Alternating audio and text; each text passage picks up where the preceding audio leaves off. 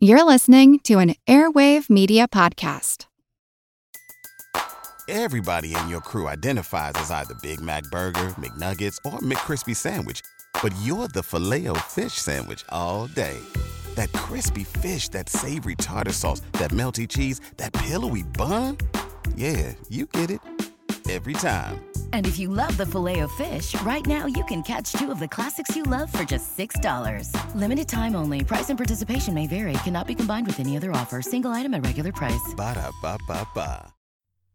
Today's show is also brought to you by our Patreon supporters, including our Commodore class. That's Commodores Kane, Kenway, Scurvy Pete, Hefe, Zoomin, Blacktip, Matthew the Navigator, Bull, Vertigon, Conifal Ende, Rumgut, and Bootstraps Bailey.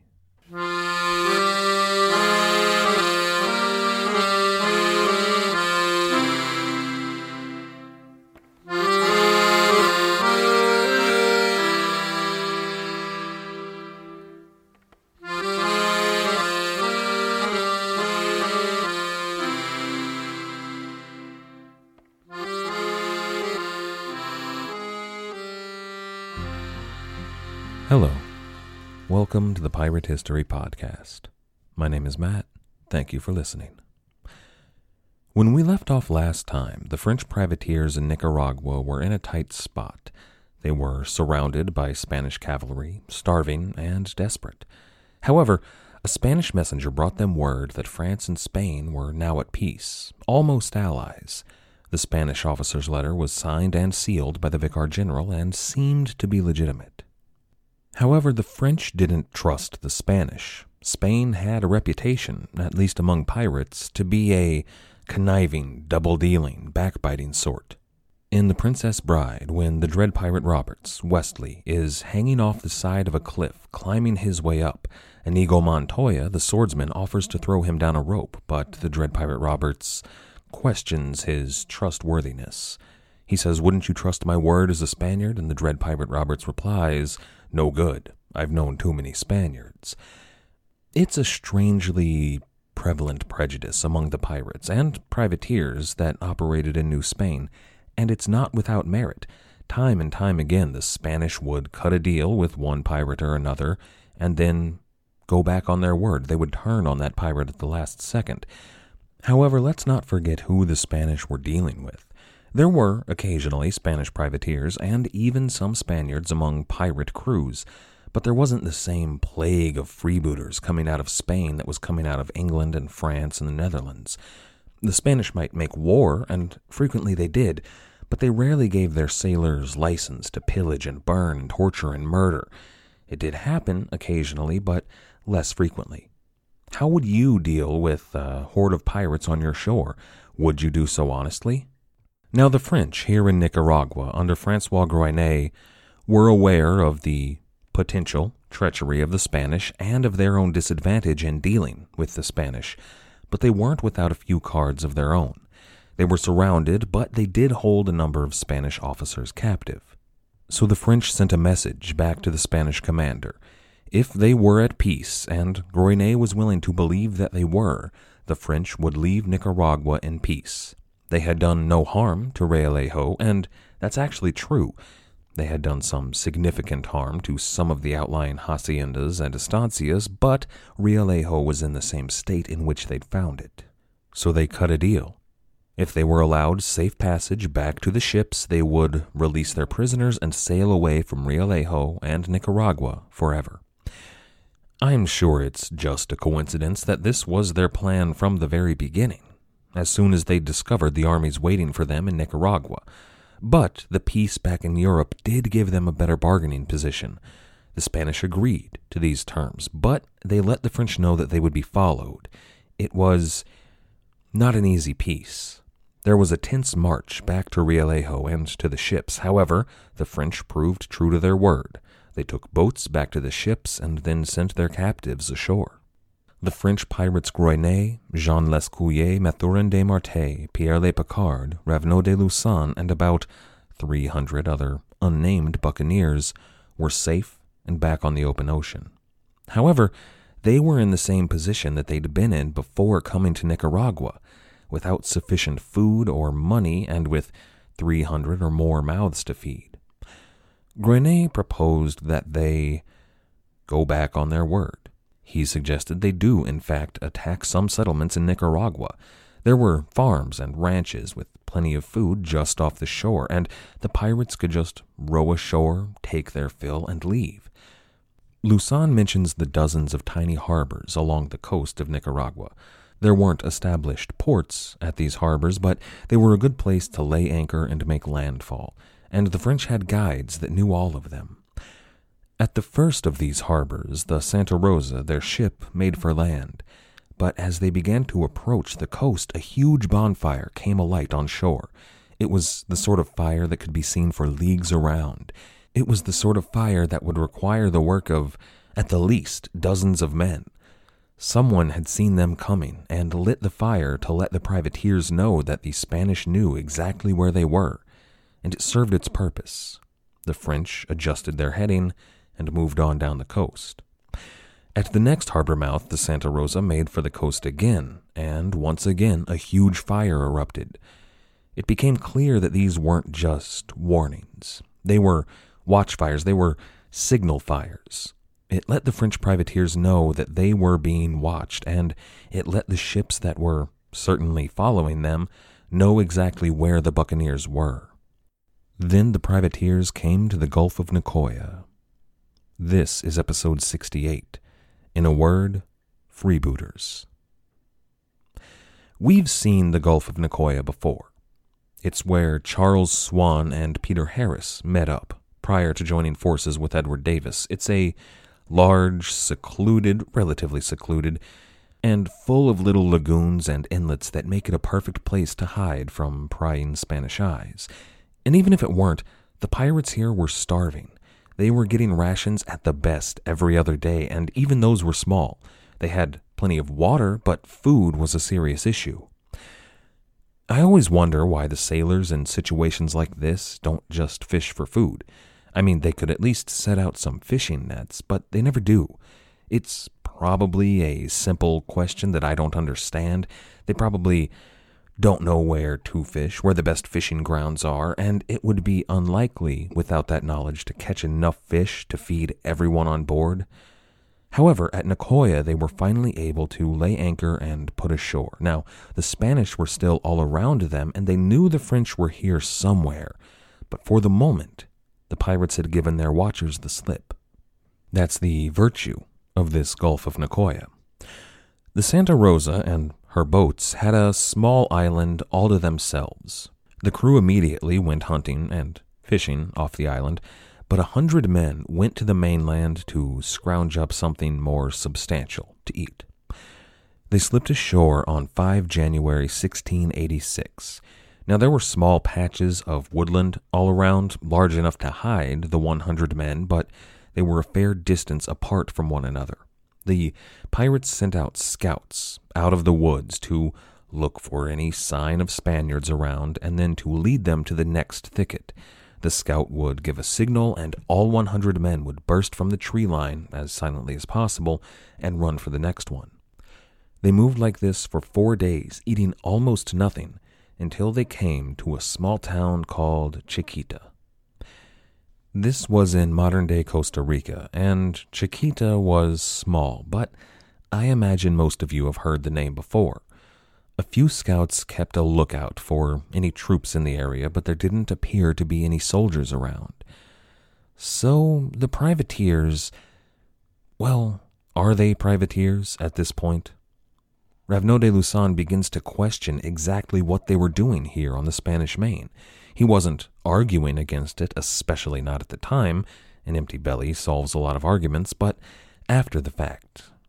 Well, he describes their entrance into Chiquita in colorful language. Quote, "We got to Chiquita about 2 hours before daybreak. We surprised all the inhabitants going about the rounds, and after we had secured our prisoners, we told them that belonged to us that we were come to spare them the labor. We surprised also their court of guard, and as soon as they saw us amongst them, they flew to their arms to defend themselves. But as it was a little too late, we eased them of that trouble also." End quote. I love Raveneau de Lussan's choice of words. They came to spare their prisoners the labor. They also relieved the guards of their duties. He seems to have a flair for that dramatic, piratical attitude. You can just see a Spanish guard reaching for his musket when the tip of a cutlass enters the frame, under his chin, backing him away from the weapon. And then, oh, you won't be needing that. Why not take a break? We've got it from here. It's the perfect blend of menacing and dashing and just a little bit charming that makes up a pirate with gentlemanly airs. However, it appears that the French here actually did relieve the slaves of their labors.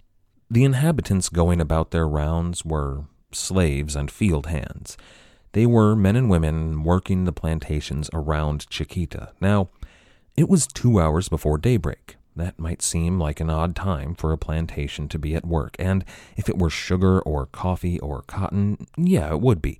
However, the plantation at Chiquita, as you might imagine, grew bananas. Lots of bananas. The plantation was one of many in Costa Rica that grew fruit. They were owned by private landowners, but all of them had a financial interest in the Spanish trade monopoly. About 200 years after this little pirate raid, the United Fruit Company, a U.S.-based corporation, would virtually take Costa Rica over.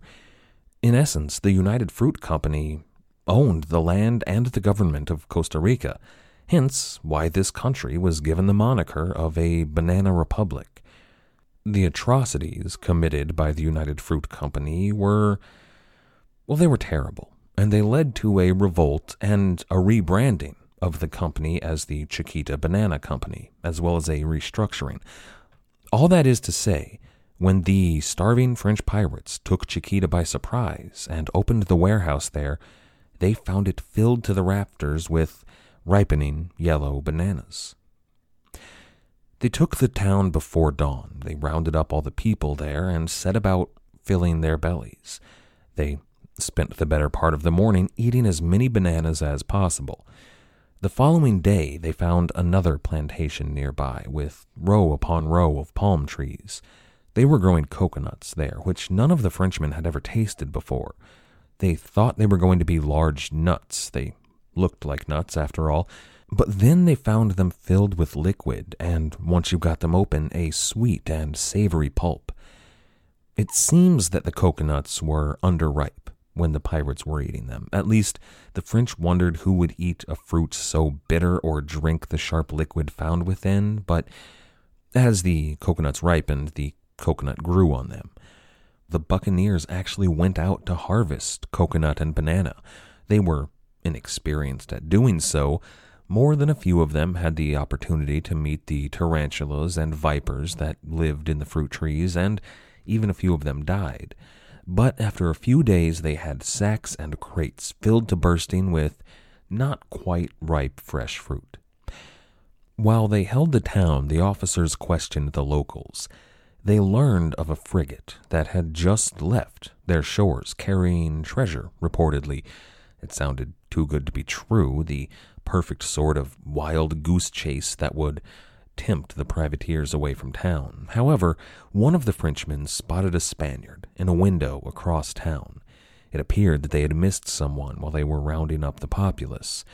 The commander sent 5 men out to gather him in, and Lussan went with him.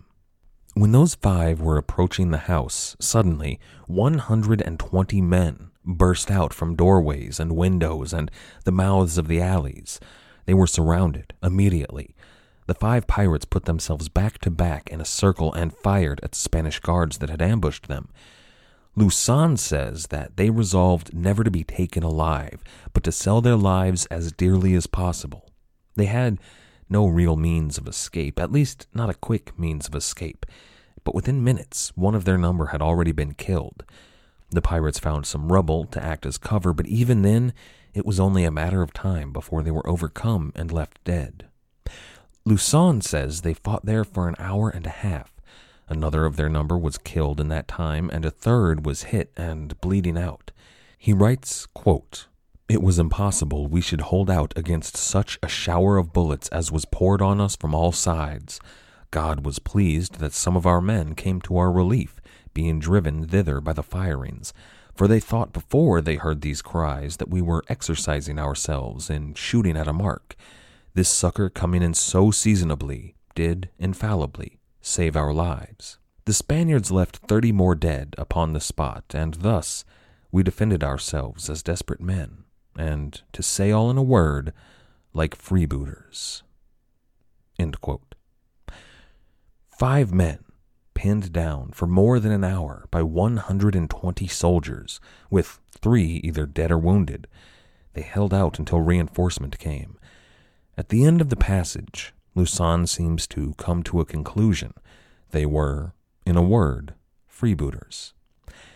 He seems to give up the illusion that they're privateers, that they're mercenary soldiers in a time of war, doing the will of the king, and thus the will of Almighty God himself. He realizes that they were starving, desperate men, far from home, fighting for survival and stealing what was needed. They were, in a word, pirates. Now, I don't believe the numbers he gives for even a minute. 120 against 5? I mean, come on. There were 5 French pirates, but I would suspect no more than at the very most 50 Spanish soldiers. But even 50 able musketeers, even if they had inferior weapons, well, they could seem like far more than that, when you're as outnumbered as Lucan and his friends were. But this was a serious situation. They had killed Spanish guards. They had killed Spanish citizens. It wasn't in a time of war, and it was entirely for the sake of their own benefit. Had they come in, stolen some bananas, not harmed anyone, and left promptly, well, that could be overlooked. That could be passed by. But this crossed the line. They were openly fighting the Spanish. They were pirates now, and they knew it. It looks almost like some of them had a brief crisis of conscience over this, but their instinct for survival took over. The French took the local notables there prisoner and returned to the boats. They found a few Spanish militiamen waiting for them there in ambush, but the pirates fired on them and chased the ambush off. At the boats, a messenger found the pirates to negotiate the release of the prisoners. Lucan writes, quote, "After the enemy had retired, they sent us a person to demand their prisoners, whom they said they would recover or perish in the attempt. We told the messenger we were very ready to give them up, if they would come and meet us to take them, but that if they fired a single bullet at us, they should have no quarter, which so humbled their pride that we saw no more of them." End quote. The 100 pirates, well, it's closer to 90 now, they returned to the Santa Rosa, to Groenay and their island. The pirates there had abandoned the Santa Rosa, actually. They'd beached her. She was their largest vessel and carried most of the men, but she was insufficient to their needs. The sails were rotten, as were many of the ropes. The hull was weak and leaky. They only had a few guns, and on a ship that size, the few guns they had weren't enough to properly defend her. So the pirates started building pirogues. A pirogue is, well, it's basically the French word for a periagua. The term caught on in Louisiana, and it's still used for many of the boats used in the bayou there. They're also common in Haiti and on Madagascar. I'm sure that's just a coincidence. It's a little different, though. A periagua might be made from 2 canoes, but this would be just a single-masted, hollowed-out boat, large enough, though, to mount swivel guns or a blunderbuss often. They could be rowed in rivers or creeks and carried if need be, but were also acceptable for the open ocean. They also began building a half-galley, just a 2-masted, square-rigged vessel. It's a small ship, very much like a brigantine, although a little smaller. No, it won't hold much cargo, but it would carry pirates with muskets and their 4 guns. They were fast and nimble, and this would be as heavily armored as they could make it. It wasn't a powerful warship, but it was their strongest vessel. Unless they could catch that frigate that the people in Chiquita had mentioned. Groenay sent Mathurin des Marais out to see if he could find and capture the frigate. They found, well, the wreck of what had once been the frigate. There wasn't much there to salvage, but they did manage to take some lumber and tools and the like to help them in building their half-galley. What they did find of importance was a satchel. It was carrying letters. Luzon says that they found a letter detailing the fate of the treasure fleet out of Lima, that same fleet that had bested them at Panama, that one that had been sailing around and taxing the locals ever since. Luzon says, and I want to stress that this is what Luzon says, that the flagship of the fleet was struck by lightning. The entire crew, including the villainous admiral, was burned in a moment. What's miraculous about this bit of information are the reports that there was no thunder heard that night, nor was there a storm. It's just a single thunderbolt from heaven to smite the Spanish. There aren't any Spanish records to corroborate the claim. The French spent several weeks there in the Gulf of Nicoya building their ships. After 5 days, a courier did come to the agreed-upon location with the ransom for the prisoners, and they were set free. Mostly, the pirates were left there, in peace, until the 27th of January. They had lookouts out in the bay in fast boats, and they came rowing in. They'd seen 7 ships sailing into the bay, along with 12 periaguas and 3 barks. It was that same Peruvian treasure fleet, and it was coming to hunt them down and finish them off. Gruenet ordered the separate crews into their boats and into the middle of a river on their island. If they were found, the Spanish would, they would be unable to come in close to the pirates. On the river, only the periaguas and barks could approach them at all, and even then, only a few at a time. From there, the pirates could make a stand. Even if they were overwhelmed, they had the opportunity to make a stand and give the Spanish a bloody nose, the sort of act that wouldn't soon be forgotten. The Spanish fleet did find evidence of the pirate presence on the island. They found the abandoned Santa Rosa. However, they assumed that the Santa Rosa was fortified against an attack, which would make sense to beach your vessel as a sort of fortress from which to fight, but the pirates preferred to fight on water, if at all possible. Luzon writes, quote, "On the 28th, our sentinels came and gave us notice that 6 pirogues had plied along the shore, which made us put 150 men to lie in ambush on both sides the river. But they, suspecting a stratagem, bore directly upon our ship that was run aground, upon which they fired very seriously, though there was none left within it but a poor cat. They bravely boarded and burnt her for the sake of the ironwork that belonged to her, which is a commodity rare and dear in some parts of Peru. The Spanish fleet sailed away and left us at ease to finish our work, upon which we spent the remainder of the month." End quote. I love that. None but a poor cat left on board, and the Spanish bravely boarded the ship to face none but the poor cat aboard. It's a subtle but fantastic dig at Spanish bravery, at least in the eyes of Luzon.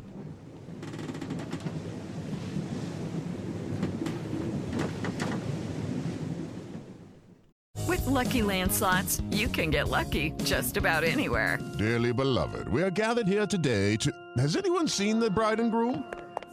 Sorry, we're here. We were getting lucky in the limo and we lost track of time.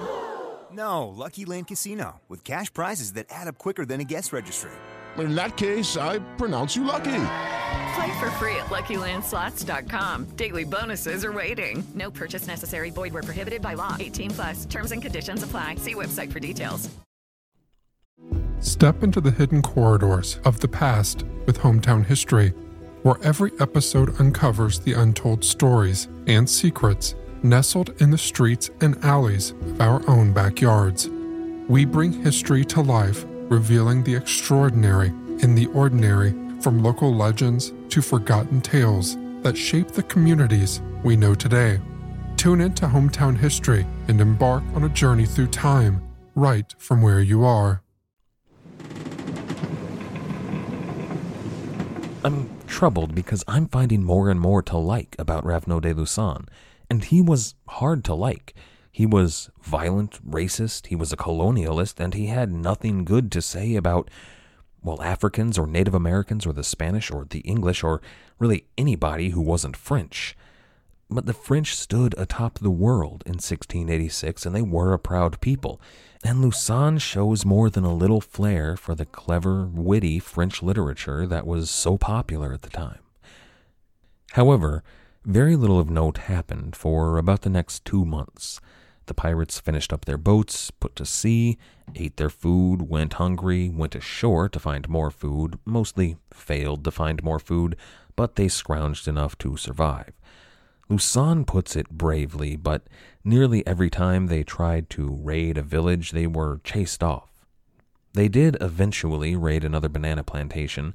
They then passed articles against violence and drunkenness. And then, on the 21st of March, the French spotted 13 sail approaching. They were smaller vessels, but enough to be of concern. The French fled, and they were chased along the coast for 2 days. But the other fleet had the advantage. They had the wind, and they were approaching quickly. So the French vessels decided it was time to turn, make a stand, and prepare to do battle. When the enemy ships got close enough, the largest ship in the fleet hailed the French. In English. Weeks ago, far to the northwest, Captain Townsley decided that Charles Swan, of the Signet, that his plan to cross the whole of the Pacific Ocean and circumnavigate the globe was insane. He'd returned to the Maine. He'd actually run into Captain Davis at one point, but then he found himself here, in the company of the French pirates. They had taken similar steps to those of the French pirates. When they were smaller in number, it was better to split up into smaller ships, into smaller boats. It would be easier to attack a larger craft from many different angles. They would be at a disadvantage in either the Santa Rosa or Captain Townsley's old ship, but in many small boats, the pirates were accustomed to doing battle in that fashion. Right here, it's finally important to make note of the quartermaster of Captain Townsley's vessel. See, Townsley's crew was fractured, and the second most important man, the second most influential man in the crew, the quartermaster, was a man named George Dew. He's been around this entire voyage in the Pacific, at least since Townsley joined, and possibly before. And he was an influential pirate, but he hadn't yet done anything that our chroniclers found noteworthy, not yet. Groyne, the French still harbored some bitterness toward the English pirates. There was an age-old rivalry between the two factions of buccaneers, and then most of these men had fought against one another during the Third Anglo-Dutch War. Beyond that, there was the incident outside Tortuga that happened between a French and English captain, but neither of them were here now. But then there were the actions of the English earlier in this voyage that the French felt treated them unfairly, and then the English burned and defiled the Catholic Church. So the French arrested the English pirates. It's questionable whether they had the authority to arrest the English pirates, but there were more French pirates than English, and they had more guns, so they put the English in custody. Then they boarded the English ships and started carrying off anything of value. A few hours passed, and, I'll let Lausanne tell it here. Quote, "We, finding ourselves to be the stronger party, called to mind their former imperious dealings with us, and, to show our resentment of it, we made him and his men prisoners. We boarded his vessel immediately, of which, having made ourselves masters, we made a sham of taking away. But our design being only to frighten them, left them for some time under the apprehension of danger they were in. Then we let the captain know we were honester men than he, and that though we had the upper hand, we would not take the advantage of revenging the injuries they had done us, and that we would put him and his men in possession of what we had taken from them 4 or 5 hours before." End quote. It was a ploy. Just a little bit of petty revenge and posturing to show who was the stronger party here, and that the French were better than the English. The intent was to show that they were more chivalrous, honest, and true to their word. And it appears to have worked. Townsley joined up with Groyne. It might not have been the honesty of the French pirates, but merely the promise of taking some prizes of worth. Groinet, Picard, Desmarais, Lescouillet, and Lussan, well, they made up a decently sized force. They had decent ships. However, Townsley and George Dew had many more guns with them. If they pooled their resources, they could actually steal something more valuable than bananas for a change. And the French had a plan. They'd been too weak to set their plan in motion, but finally they had the opportunity. They were going to attack Grenada. That's the Grenada in Nicaragua, not that far from Leon, from Realejo. It's the same Grenada that Henry Morgan occupied back in the 1660s, and it's the same Grenada that they had agreed not to attack due to the peace between their king and the Spanish king. And now they were going to go back on that word, because while there was peace, they were no longer privateers. Now they were pirates. It took a few weeks for them to prepare and reach the coast of Nicaragua. The pirates disembarked, not at Realejo, but down the coast a ways. They began a march, as quietly as possible, inland. They avoided towns and people as much as possible, and were successful in doing so. That's a smart move. You want to avoid any notice. That would give warning to the people of Grenada. But it did offer one major problem for the pirates. People keep food around and tend not to keep their food out in the jungle. There was hunting and gathering, but several hundred marching pirates tend to scare off game. The pirates went without food for several days on their march inland, until their legs were weak with hunger, and they were uncertain that they would actually be able to make it another full day without food. So Groinet finally allowed a detour to a sugar plantation. It was owned, according to Lussan, by a Knight of St. John. The Knights of St. John were a medieval order of knights formed in the First Crusade. Their full name was the Order of the Knights of the Hospital of St. John of Jerusalem. The Hospital of St. John was named after John the Baptist, and the knights of his order were called the Knights Hospitaliers, and they settled at one point after the Ottomans took Jerusalem over on the island of Malta. They were the Knights of Malta. They were no joke, and they're actually still a sovereign entity that resides in Rome, and many would credit them with the defense of Italy and Rome and the Catholic Church. To a Catholic, even a French Catholic, that would have been a huge deal. And he wasn't actually Spanish, not as I understand it. The sovereign entity of the Knights of St. John owned islands in the West Indies at one point. They were closely allied with Spain, but not Spanish. And here, these Frenchmen were on the property of such an illustrious man, a man that, on some level, should have been revered by them. Lussan writes of him and regrets to tell us that this revered, noble, chivalrous Knight of St. John escaped them. He got away because, they were still tired. Their legs weren't working very well. However, there was plenty of food on his plantation for them to eat, and they did manage to capture a few of his household and question them. The news that his household members had, it wasn't good. Grenada was prepared for the pirates. They knew the pirates were here and marching for the city. The city had been emptied of all of her wealth. Those riches, of perhaps the richest city in the region, were put on board ships and carried to an island in Lake Nicaragua. That treasure was behind strong walls and guarded by 2,000 men. And then the people of Grenada, they were long gone as well. They were evacuated and protected far from the city, and they'd taken the food with them. Then there was a fortress guarding the only approach to the city, manned by hundreds of soldiers with 14 cannon and 6 pedreros, which are basically mortars. That's a daunting possibility. Not impossible to overcome, but it wouldn't be easy.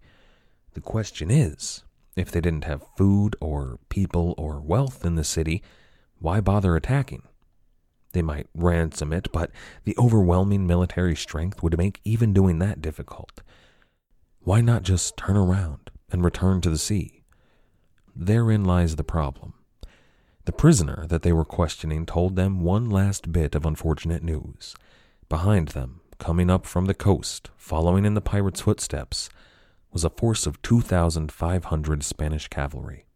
They were there to trap the pirates between their force and the walls of the fort. Now the Spanish were wise to the pirates' game. They didn't intend to let them escape Nicaragua or the Pacific. Luzon admits that most would have given up here. They would have surrendered and waited to be captured, thrown themselves on the mercy of the court. But the pirates had one other option. If they could take the fort quickly before the horsemen arrived, they could hold it against the Spanish. Not long term, not forever, but long enough to buy themselves the time needed to slip away to the lake's shore and steal a bark. They didn't want to try for the treasure on the island fortress, but rather they wanted to take that bark across Lake Nicaragua and then sail it upriver to the pirate haven at Bluefields on the Mosquito Coast. Bluefields was that, well, settlement's too strong a word. It was a hideout known to most of the buccaneers. The first pirate to use it was Abraham Blauvelt, a Dutch pirate. It was little more than a pirate cove, but it was more than a pirate cove. There were no taverns or inns, but there were hidden docks, and probably some Mosquito Indians and escaped slaves who would give you aid, even perhaps another pirate crew that would help you. That was the goal for these French and English pirates. They wouldn't strike it rich in Grenada, but they would be able to go home. They would be able to escape the hunger and the Spanish noose. The pirates discussed their options, and they resolved to try for the fort, to take the lake, to find Bluefields and freedom. Luzon writes, quote, "This information, which doubtless would have terrified any other but freebooters, did not retake our design 1 minute, nor hinder us." End quote. About 2 the next afternoon, the pirates arrived at the suburbs of Grenada. They encountered a Spanish patrol and fought an engagement with them, but chased the Spanish off. And then they waited among the houses in that suburb for word from a detachment of scouts that they'd sent off. Those scouts returned and told the captains of 3 forts, not just one. It would be impossible to pass any one of the forts by without taking fire from one of them. However, if they focused their attention on just one of the forts, they could avoid fire from the other 2 and follow through with their plan.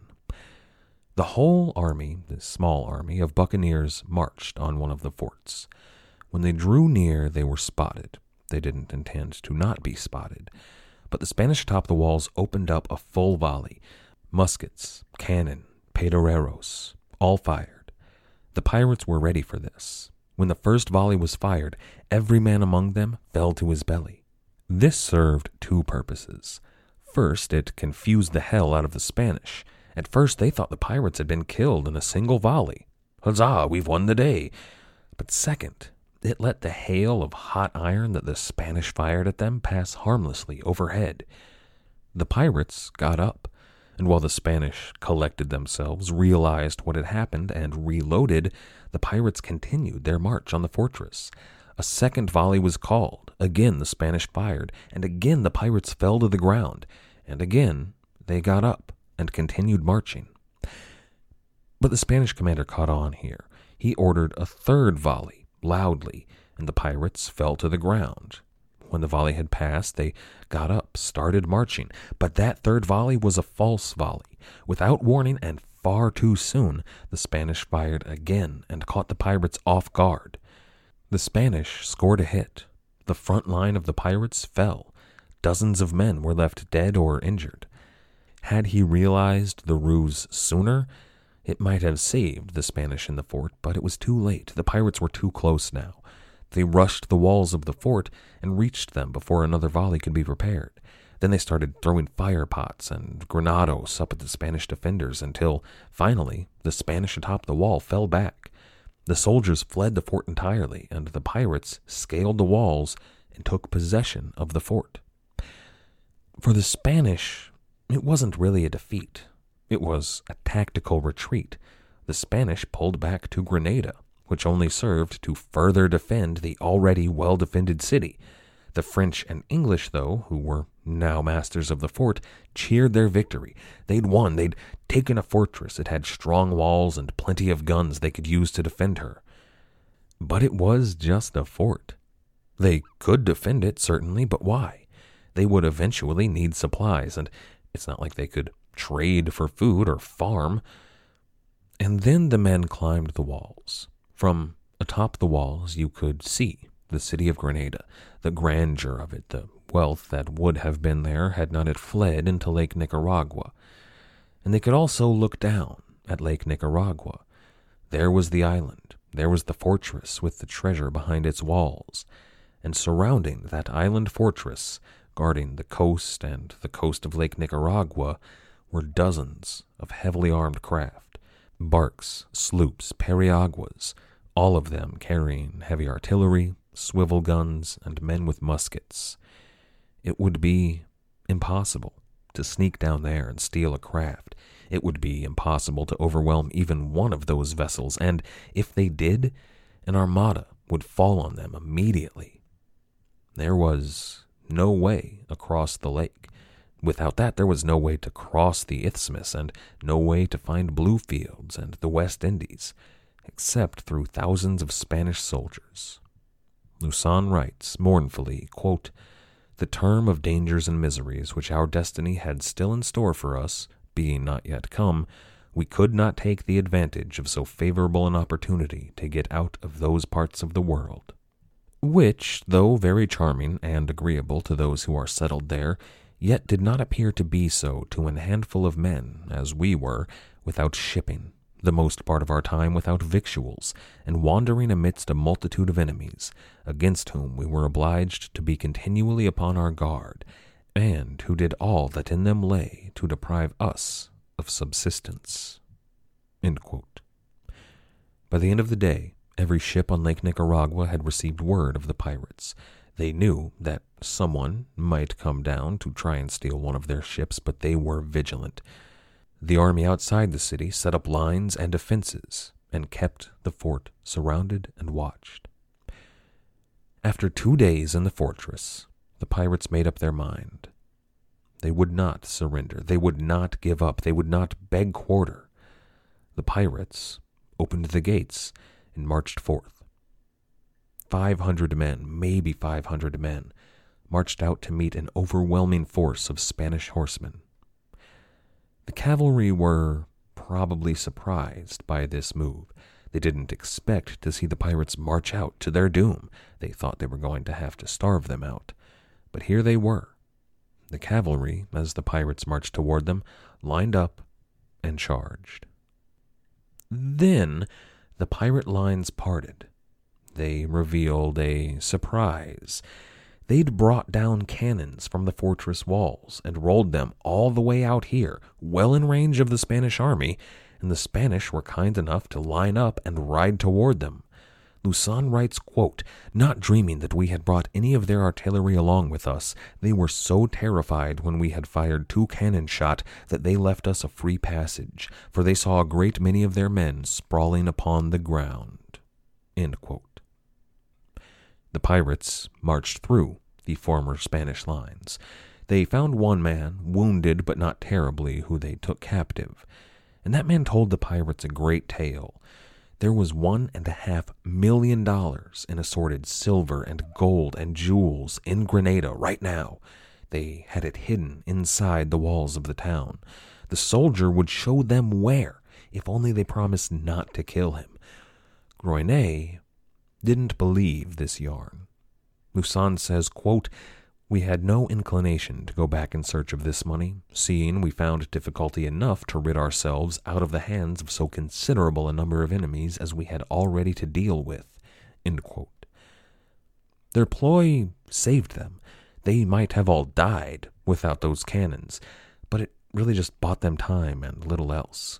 The horse wouldn't be surprised again. They knew the pirates had artillery, and they already had ambushes planned, waiting on the road back to the ships.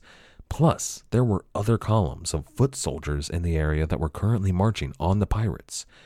So the pirates ran. There were a few other fights, but little more than skirmishes, and the cannon they brought with them helped, but eventually they spiked and abandoned those cannons. The march was grueling, but they made their way to the coast. They fought one last fight at the ships and made it back to sea. Here I find myself at an impasse. How best to continue this story? In the writings of Raveneau de Lussan, we have at our disposal a fantastic first-hand account of the entirety of this Second Pacific incursion. He records events in wonderful detail and even has that dramatic eye and flourish that almost matches the style of later pirate novelists. However, the contents of his story are uninspiring. These French pirates stayed in the Pacific for months and months more, but most of it never really resulted in anything significant. Endless hunger, repeated failure, constantly in danger of capture or death. That sounds exciting, and some parts of it are, but it also just gets monotonous. I could give an almost daily account of the journey. For example, on April 7, 1686, they went ashore to collect wood and water. They found some. A few pirates hoped to find some prisoners at a local estate, but nobody was home. And it goes on and on like that.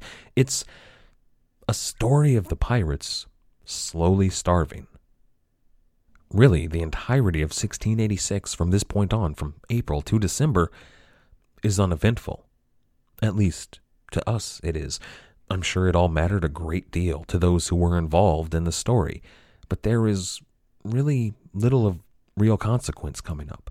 I could tell the whole story in great detail. It's an opportunity I'll rarely have again. But I wouldn't have anything to add. Nothing really changes for the rest of the voyage, at least until 1687. So next time I'm going to fast forward through the events of 1686 and move into 1687, at the end of this voyage to the Southern Ocean. I'd like to thank everybody for listening, and I'd like to thank everybody who has helped to support the show, all of you who have become patrons on Patreon, or given us a review on iTunes, or wherever it is you listen to the show, or told your friends about us. Without all of you, I couldn't keep doing this, so thank you. Our theme music was, as always, The Old Captain by the fantastic band Brillig. If you haven't checked them out yet, I certainly suggest you do so over at brillig.com.au. That's brillig.com.au. After you're done over there, why not check out our website at piratehistorypodcast.com, or you can get in touch with us on Twitter, SoundCloud, or YouTube. As always, and most importantly, thank you for listening.